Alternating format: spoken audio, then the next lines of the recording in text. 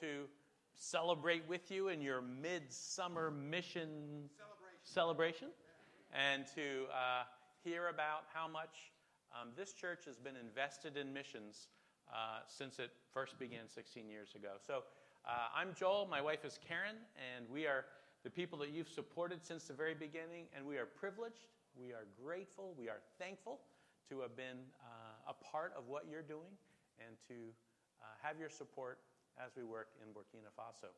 Karen and I went to Burkina in 1997, and the first couple years I was teaching in a Bible school, helping prepare young Africans for pastoral ministry.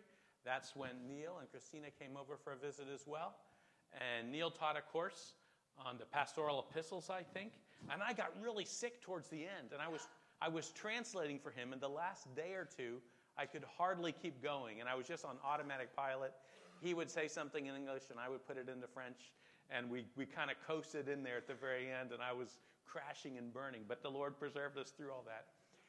After a few years of teaching in that Bible school, I got involved with some people doing mission mobilization, and we had a course that we called Perspectives. We translated a bunch of stuff into French, and we started traveling around the French-speaking countries in Africa, and there's a lot of them, and we started challenging African churches to get involved in mission. And it was a small group of people. It was really an exciting time. And out of that, in 2003, we set up missionary training. And people started coming from different parts of Africa to come to our school in Ouagadougou, Burkina Faso, and we did a whole program to prepare Africans to serve in mission. And so for 15 years, I worked at that school and trained many different people from many different parts of Africa who are now serving. And I think last I knew, it was something like 13 different countries. Graduates are working, doing missions of some kind. And that's been really encouraging. I think years from now, I'll look back and think that was really a fulfilling time of ministry to see Africans now launching off and going into different parts of the world in ministry. Now, the last few years, I've been tangled up in administration, and administration is ministry, and serving others in that way needs to happen. I might, if I can be honest with you, I don't always feel that my passions are coming out when I'm going to committee meetings. I'm on a lot of committees and trying to solve some financial messes. We have 2 hospitals that are really struggling, and so I've been doing that for the last few years, and God is good. God has preserved me through some difficulties that haven't always been fun, but they need to happen. And so it's sort of serving the larger mission community and family there. One of the things that Neil alluded to as he was introducing us is our whole part of Africa is really changing because of Islamic terrorism. You might remember a few years ago that Colonel Gaddafi, who was the leader in Libya at the time, was going down, and all kinds of people wanted him out of the way because he was sponsoring terrorism in different parts of the world. There's this large people group in West Africa called the Tuareg, and we even have a car. I think it's a Volkswagen Touareg or something like that here, named after this people group. They ride camels, they have turbans, they're the ones that come up with the swords that people buy in the Grand Marché in Ouagadougou, and they loved Gaddafi. They're a Muslim people group. He identifies with nomadic peoples. He used to come to New York City for big meetings, and he would pitch a tent and say, I represent the nomadic peoples of the world. So when Gaddafi was going down, thousands of Tuareg left Burkina, Mali, Niger, northern Nigeria, and Chad, and they took up arms. They went to join the fight, and he went down. So Colonel Gaddafi was killed, and then you have thousands of these people coming down into West Africa, not with little leather swords anymore, but with sophisticated weaponry that they picked up when they were participating in the war there. So they all came back into our part of Africa. Al-Qaeda, there's Al-Qaeda of the Islamic Maghreb, which is a local chapter. Started in Mauritania, it spread over into Mali. Mali is pretty much overrun. Other than Bamako, most of Mali is being controlled by Islamic terrorists. So you have Al-Qaeda on one side. On the eastern side of us, where you see northern Nigeria, Boko Haram has taken over a lot of northern Nigeria. And I was in Nigeria just last week, by the way. And so West Africa is becoming increasingly controlled by Islamic terror. So missionaries are being killed, missionaries are being kidnapped, and fewer missionaries with families thinking they were going to work there long-term are coming. And in fact, our mission is probably lost. This year and next year, we will have lost about a third of our missionary team. So we're facing transition, we're facing difficulties. Fewer and fewer. All of the north of Burkina is now off limits. Most of the east is off limits. And every couple months we get new maps from the embassy saying, it is forbidden for our citizens to go here and there, and we just feel the pinch. And it's difficult times. We're facing times of transition. We're facing times of weakness. We're facing times of uncertainty. And this morning I'm wondering if the uncertainty, if the weakness, and the difficulties that we're facing in West Africa aren't also something that you might be facing in your life. It's weird that we've been in Africa as long as we've been. It seems like when you're really busy, perhaps time goes by and you're not really aware of it, but it's been a long time.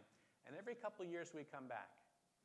And I've just noticed that it seems like society in our country here seems to really be in transition and really be changing. And society is becoming much more secular. And there are godly men and women who want to live a life that pleases God, that are probably feeling like they're in a situation of weakness or they're in a situation of uncertainty.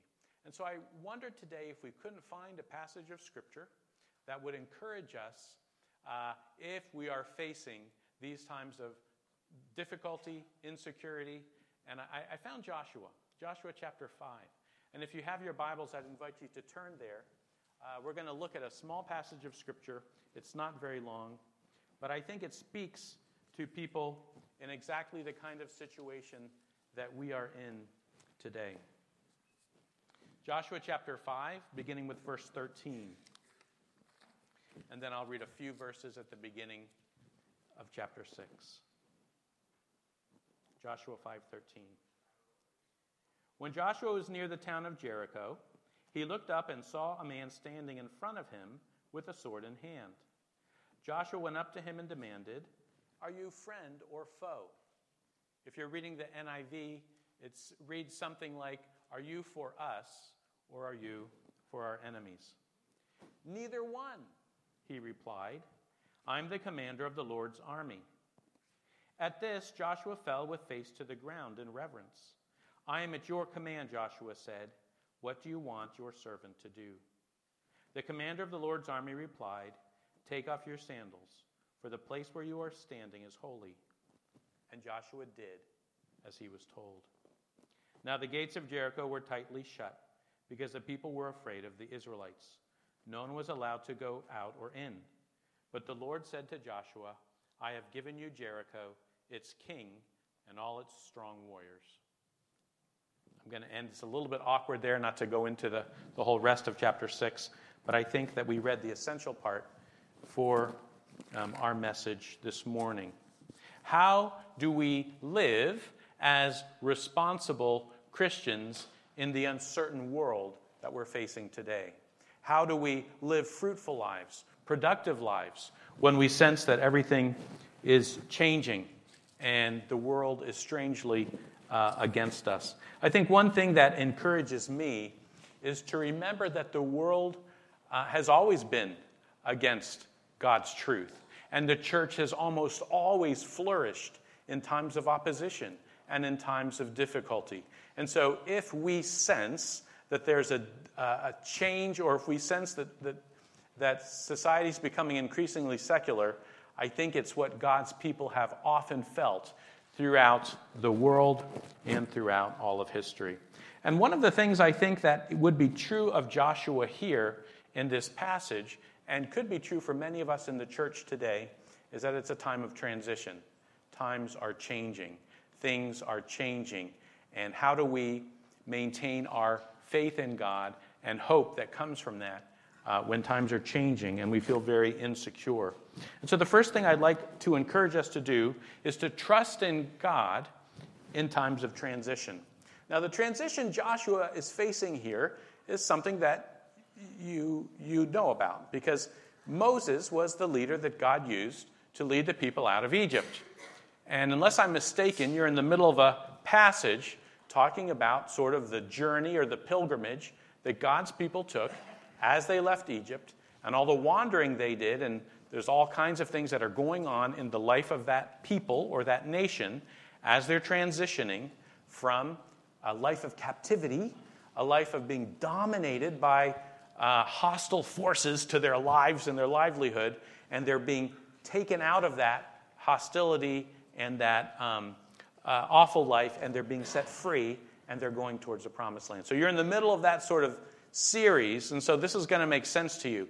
Joshua is playing a crucial part in that time of transition. Here where we are in our story, Joshua is now the brand new leader. And Moses, who's been that faithful rock, that leader that God has used, it took a lot of years to prepare him for ministry. He had 40 years of being a shepherd until God calls him, and now uses him for 40 years to lead God's people. But he's gone now. And Joshua is the new leader, and he's sort of at the beginning of his transition point when we come to this story here. I want to jump ahead, and it might seem a little bit awkward, but I want to convince you that this time of transition that we read about here in the book of Joshua is not too different from another crucial time in the history of God's people when there was a major transition going on. And I want to get you to the end of Matthew chapter 28. You don't have to go there in your Bibles. You know what's happening there. There's a transition of leadership. Moses is going away and Joshua's becoming the new leader. And at the end of the Gospels, and we're using Matthew 28 here, Jesus is going away. But the mission must continue. And so Jesus is going away, and leadership of this sort of worldwide movement of Christ followers is transitioning from the leadership of Jesus to the leadership of the 12. And so that's happening, and of course it continues on in the book of Acts. And there are many dynamics that are very similar to that transition in the New Testament, of which we've inherited sort of that whole mission coming from that. And that same time of transition can be seen here in the passage we're looking at today. The first thing that we notice is that there is the leaving of the first leader. Moses is gone. Joshua is the new leader. Jesus is about to ascend into heaven, and he is going to give, of course, leadership of this movement over to the disciples. The second thing is the new leaders need to be prepared. And, of course, towards the end of Jesus' life and ministry, he spends less and less time with the crowds, either teaching or performing miracles, and he spends more and more time focused on the 12, getting them ready for this task. They don't even really completely understand everything that's going to happen. They're not even ready for Jesus to leave. They argue when he says he's got to leave. They don't understand that he's going to die and rise from the dead. There's a lot of confusion, but Jesus spends more and more time with the 12, preparing them and getting them ready. And in a very similar way, Moses has been doing that. If you read towards the end of Moses' ministry or life, there are several times when he takes Caleb and Joshua, and he's working more and more with them, preparing them for the time when leadership will be given to them. Thirdly, there's a strong emphasis on obeying God's word as the key to success. Many of you, if you've memorized anything in the book of Joshua, it could well be Joshua 1:8. And that is what is being impressed upon Joshua as he's being prepared to be the new leader. Do not let this book of the law depart from your mouth. Meditate on it day and night. Be careful to do everything written in it. Then you will be prosperous and successful. So for Joshua, the new leader, it's impressed upon him the importance of keeping to God's word, studying God's word, being in God's word, being careful to obey God's word. And his success in his life and in his leadership is intimately tied to obeying, believing and obeying and putting into practice God's word. And when you see the transition in the New Testament, when the same type of leadership transition is happening, Jesus, as he's commissioning the disciples to go into all the world and to make disciples, a key fact that he tells them is, when you go, Teach them to obey everything I have commanded you. And so there's still this same focus on believing and obeying and teaching others the importance of God's word. Hope Chapel, you've had a wonderful 16 years. God has done amazing things, and it's grown from a small group to a larger church. And God is doing exciting things. But never must we ever stray from a central focus on believing and studying and putting into practice God's word. That is when we will be successful, when we're being obedient to God and, of course, to his word. Then also as leadership is transitioning from Moses to Joshua, he is told in Joshua chapter 1, he will be successful as long as he is obeying God's word. His success is guaranteed. The presence of God in his life and ministry will be there if he is attached and applying God's word. And of course, Jesus tells the same things to the 12. When he sends them off, the Great Commission is, "Lo, I will be with you to the end of the age." As long as they are in the world, making disciples, taking initiative, going where Christ is not known, Jesus has promised to be with them, to accompany them, to protect them. Like that staff reminded us this morning, sort of an object lesson of God's presence, his protection, his power with his people. And then Joshua has a task. He has a mission that's well defined. He's going to lead the people across the Jordan River. Moses can't do it. He's been disqualified. But Joshua can. He's going to lead the people across the river, and now the promised land is there before him.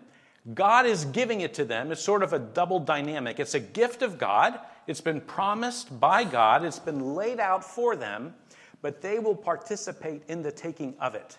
And so they don't even settle it for quite a while. They participate. They go in faith.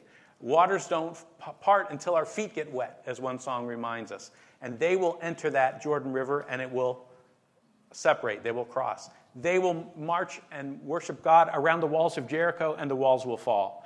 And that becomes sort of a paradigm or an example of God's people stepping out in faith, giving, even when we don't think that we can give that much to missions, putting the money in the plate, taking a step, going on a mission trip, spending time in prayer, encouraging others to go, as sort of sacrificially stepping out in faith, even if we don't always know where the resources will come from. That has always been the pattern that God has had for his people. And so there's this mission. Joshua has to take the promised land. And of course, the mission is clear for the 12. Go into all the world. It's a bigger mission in many ways. It's a bigger mission. Go into all the world. Places where Christ is not known. Declare his goodness and his greatness. Bring people to the lordship of Jesus Christ. Make them into disciples, teaching them to obey everything I've commanded you. So Joshua is facing a time of transition. Things are changing. How will he be? Will he trust God in that time of transition? The second thing that comes out of this passage is depending on God in times of weakness. Depending on God in moments of weakness. We didn't have the time this morning to read all of chapter 5 of Joshua. Had we done so, you would have noticed several things. Number one, the manna stops. Right before they attack the city of Jericho, God tells Moses, "No more manna." Now, Moses had quite a big group. He's got a lot more disciples than Jesus had when he's sending off the 12 disciples. He might have had about 1,800,000 people. He had a lot of people. And God had been supernaturally providing for them for 40 years.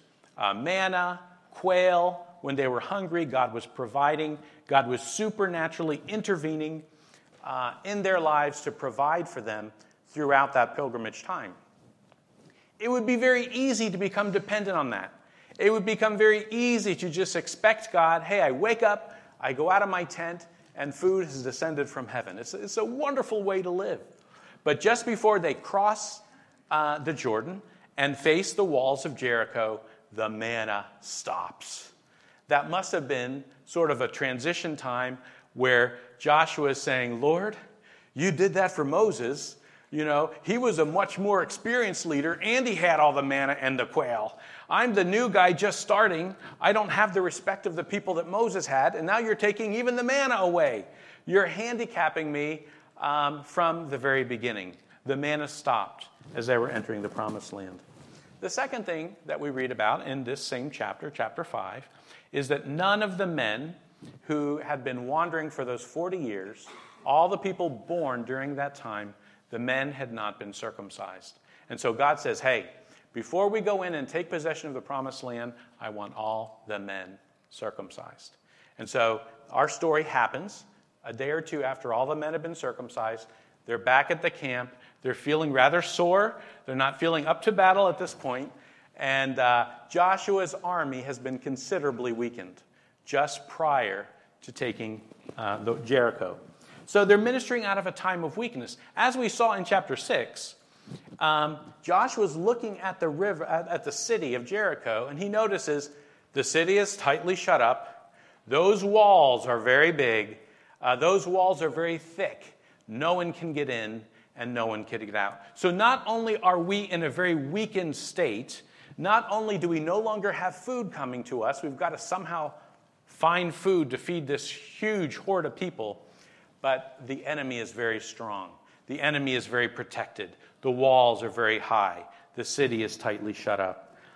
So depending on God in times of weakness. Joshua had a huge battle ahead of him, but he was starting from a position of weakness. And third thing I want to point out is obeying God in times of uncertainty. Obeying God in times of uncertainty. We have this interesting story. The men have just been circumcised. No more manna's coming from heaven. And Joshua gets up early. He goes. Perhaps he's looking at the city of Jericho. Maybe he's trying to think strategically. What are we going to do here? I'm the new leader. There's no more Moses. People are going to be depending on me to figure out how to get this city. What are we going to do? But he's up early in the morning. He's looking at this city. And there before him stands the army, the angel of the army of the Lord, the commander of the Lord's army. Some commentators will argue that this is a pre-incarnation, an appearance of Jesus before, of course, what happens in the New Testament. And here before Joshua is the Lord.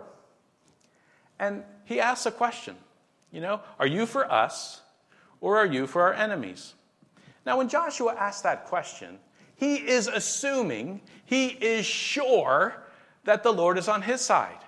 After all, Joshua is leading the people of God. Joshua is leading the people of Yahweh. And if this is the commander of the Lord's army, of Yahweh's army, then it's a foregone conclusion that the commander of the Lord's army is on his side. And yet when he asks the question, the answer that he gets is quite shocking. Because the commander of the Lord's army says neither. In other words, I'm not on your side, and I'm not on your enemy's side. I'm the commander of the Lord's army. And Joshua realizes that he is in a big game here, and he falls on his face in front of the commander of the Lord's army and begins worshiping, which is, of course, an appropriate response. And the commander of the Lord's army says, look, while you're at it, take your sandals off because you are on holy ground. And we can't hear that and not think about Moses in front of the burning bush. And we realize that during this transition time, this young leader who's living in a time of transition, whose mentor has left, and now he has this huge city in front of him. He's ministering out of weakness. There's no more food. All the men have just been circumcised. The city walls are tall and high and thick, and no one can go in or out of that city. God provides for him a unique and amazing experience, just like Moses had. And you realize that he has come early on in his ministry. He has an intimate experience with the commander of the Lord's army who also cares about him, who also takes time to reveal himself to him. And even though the question was wrong, and even though he doesn't answer the way Joshua thinks he's going to answer, he has a moment with the Lord Jesus Christ before he becomes born in a manger at Christmas time. There he has an encounter with the living God. And he hears the same words that his mentor Moses heard. take your shoes off because you're standing on holy ground. A soldier taking his shoes off puts him even in more of a situation of weakness and dependency. I've often wondered about that question. The second question Joshua asks is the right one. What do you want me to do? That would be an appropriate question when faced with the living God. What should I do? I'm ready to be obedient. Give me instructions and I will follow. But his first question seemed out of place because he didn't get the answer that he assumed. He didn't have God on his side. And I think he was expecting, all of the universe would have expected the commander of the Lord's army to say, of course, Joshua, I am on your side. In fact, I'm showing myself to you today to give you that hope and that courage you need in the absence of Moses, to go forward with courage because I am with you. But that's not how God answers. The question isn't whether God is on Joshua's side. The question is whether Joshua is on God's side. Because God is holy, and God is worthy, and God stands above the human fray of human activity and fighting and tribalism. God stands above that. And he is completely worthy and holy and other than whatever the other things that Joshua was involved in at that time. And that question of obedience will be a question that haunts Joshua for all of his life and all of his ministry. Is Joshua on God's side? Is Joshua ready to be obedient to God, even in times of uncertainty? And if you think I'm exaggerating, had we read into chapter 2, the instructions that God is going to give Joshua for taking that city do not make sense, humanly speaking. All right? So Joshua, are you on my side? Do you realize that I'm the holy God? Are you ready to worship me and obey me? That's the most important question at this point. I'm about to give you instructions that do not make sense. This is how you're going to take Jericho. I want you to line the people up, and I want you to put the singers in the front, and I want you to march around the city singing and praising God. God needs to know if Joshua is ready to be obedient to him and not expecting a God who he can stick in his back pocket, a God who's going to do everything according to Joshua's plan. The bigger question is Joshua ready and willing to be obedient to God and his plan? Now, as I was preparing this week, I chatted with my father-in-law. We kind of preached to each other on Thursday and gave each other some pointers. We do that every now and then. I listened to his sermon, gave him some ideas. He listened to mine, and he said, Joel, you got to look up Abraham Lincoln. Because Abraham Lincoln, and I didn't tell this in the first, I cut things out the first service because time was getting away from us. It might be getting away from us now. But I will soon be done. Abraham Lincoln, and then after the first service, someone came up and said, hey, there's an Abraham Lincoln story like this. And the question is asked of Abraham Lincoln, hey, people in the South during the war are praying that God would help them, and they want to be victorious. Here we are in the North, and we believe in God, and we are praying and assuming that God's going to give us the victory. Whose side is God on? And apparently, Abraham Lincoln, now, whether he's quoting directly from this story or he knows God's word enough, he says the real answer is not is God on our side or on the side of the South? The real question is, who is on God's side? In other words, God is ultimately sovereign. God is ultimately Lord. And the ultimate question for all of us is, will we be obedient to God, even in times of uncertainty, even when his word doesn't make sense, humanly speaking, to the kinds of issues we're facing in our family, the kinds of issues we're facing in our church? Will we believe God? Will we be obedient to God? Will we put his word into practice because we are on his side and he is sovereign and he is worthy? That is the question for me in the things I'm facing in Burkina. And that's probably the question for each of you. No matter what God is doing in your lives or in your ministry, are you obedient to God, even in times of uncertainty? Are you committed to putting his word into practice, even when things don't make sense and you're unsure because you're in a time of transition, you're dealing with weaknesses in your life or your family, or things seem really uncertain? Do you believe God? Are you built on his word? Are you determined to put his word into practice? Let's pray. Our Heavenly Father, we thank you for your word. We thank you for its consistency. We thank you for your faithfulness in our lives. Lord, I pray for each person here. You know the struggles we are facing. You know the weaknesses we are dealing with. You know that times have become very uncertain. I pray for each one of us here that you would help us to lift you up as holy, as worthy. I pray that we would be committed more than ever to believing your word and to putting it into practice even when things don't make sense. We thank you for your goodness. We thank you for your faithfulness. We thank you that you promise to be with us as we take your truth into this world. And we pray these things in Jesus' name. Amen.